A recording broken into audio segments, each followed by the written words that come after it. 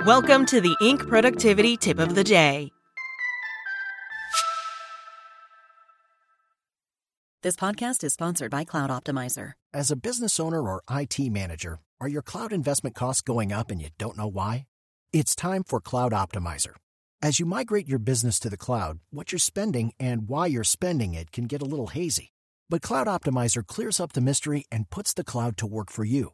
Cloud Optimizer starts by analyzing usage patterns, right-sizing resources, leveraging discounts you may not be aware of, implementing automation, and much more. And by reducing unnecessary expenses and maximizing performance, Cloud Optimizer guarantees you a savings of 5 times what you spend for their service. As you utilize cloud-based services more and more, you don't have to lose sight or control of your spend. You can stay agile, streamline your costs, and optimize your performance, plus save significant money with Cloud Optimizer. Make the cloud work for you with Cloud Optimizer. Get a free assessment and find out how much you can save by going to cloudoptimizer.com. Go to cloudoptimizer.com for your free assessment. That's cloudoptimizer.com. Welcome to the Inc. Productivity Tip of the Day. Today's tip: deciding what kind of business to start? Here's a simple approach every entrepreneur can follow. From Jeff Hayden. While there are countless ways to decide what kind of business to start, for the sake of argument, let's imagine there are 2 basic approaches. Low variance. Decide to do what other people have successfully done, and with hard work and perseverance, you should reach the 80th percentile of success in that pursuit, if only because most people don't work nearly as hard or as smart as they like to think. An example of the low variance path, lower risk but lower return, is a person with solid carpentry skills who decides to go into the deck building business. Lots of customers need decks. Then again, plenty of construction small business owners build decks. Choose that route, and with time and effort, you might not get rich, but the odds are good you can make a decent living. High variance. Think of this as the outlier path. Choose to do what few people have successfully done, and you might, just might, become extraordinarily successful and rich if that's your goal. Mark Zuckerberg is a good example of the high variance path. Instead of taking a low variance approach and, say, starting a web design business, he launched a new and unproven venture. The odds of success in that high variance approach were naturally extremely low, but in his case, the upside turned out to be astronomically high. Sounds great, at least for the Zuckster. The Facebook founder isn't just a high-variance outlier. He's also a good example of survivor bias, focusing on people or things that survived while overlooking those that did not. Take Ryan Gosling. He dropped out of high school when he was 17 and moved to LA to pursue acting. It worked spectacularly well for him. But what about the thousands of kids who drop out and move to Southern California in hopes of making it? Do they all become movie stars? Of course not. But you never hear about them. The same is true for Steve Jobs. Jobs dropped out of Reed College so he could drop in on classes that interested him. It worked for the Apple co-founder.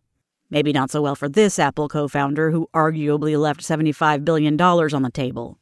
But what about the countless people who don't finish college? Do they all become billionaires?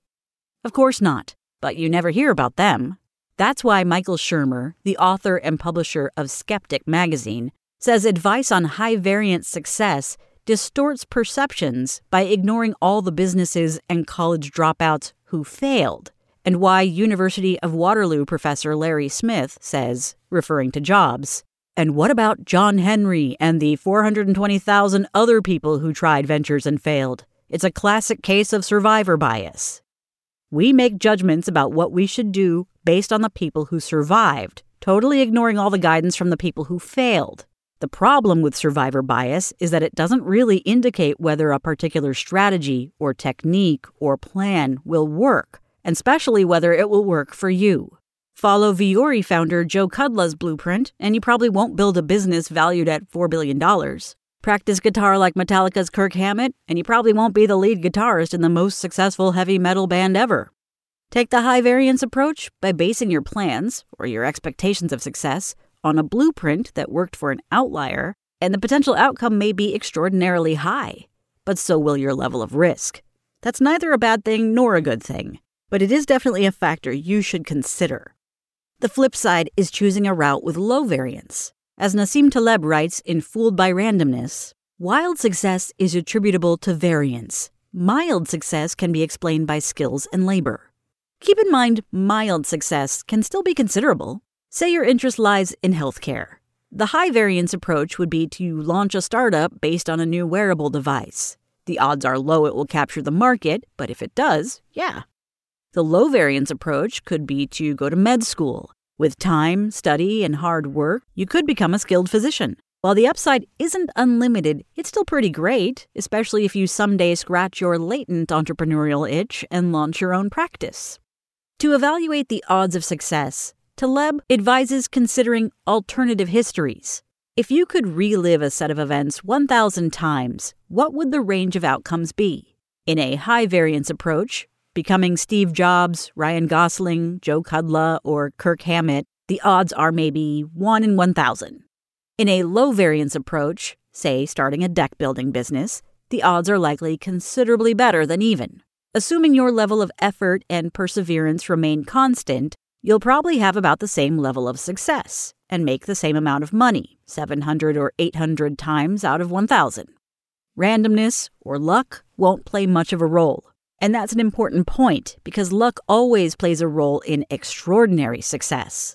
While if you outwork, outthink, outskill, and outlast other people, you are much more likely to be successful, research shows you also need to get lucky.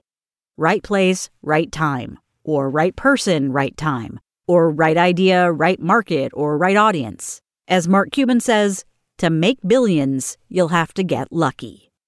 Bottom line, the lower the variance, the smaller the role luck is likely to play in your success. As you consider which business to start or which career path to take, first decide what success means to you.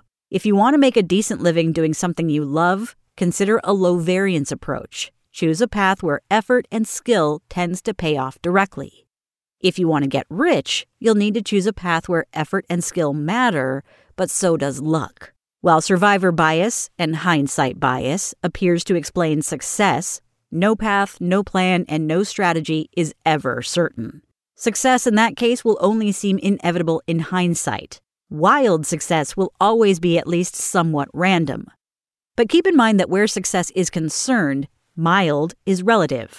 Start a deck-building business with 1 or 2 employees, and your upside is largely constrained by the hours you work. Build that business by adding services, crews, and locations, and your mild success can become considerable.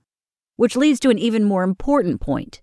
When you're deciding what kind of business to start, variance matters. But the most important factor is whether you will get to do work you enjoy.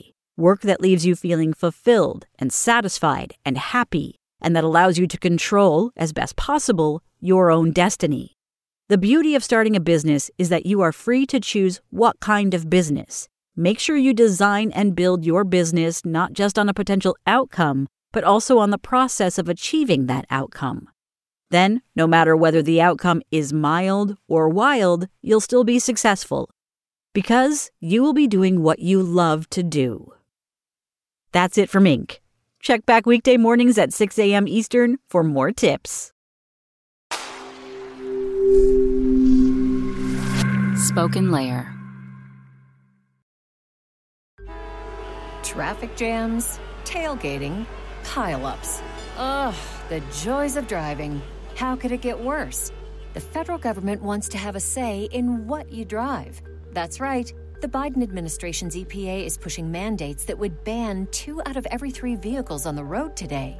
Don't let Washington become your backseat driver. Protect the freedom of driving your way. Visit EnergyCitizens.org. Paid for by the American Petroleum Institute.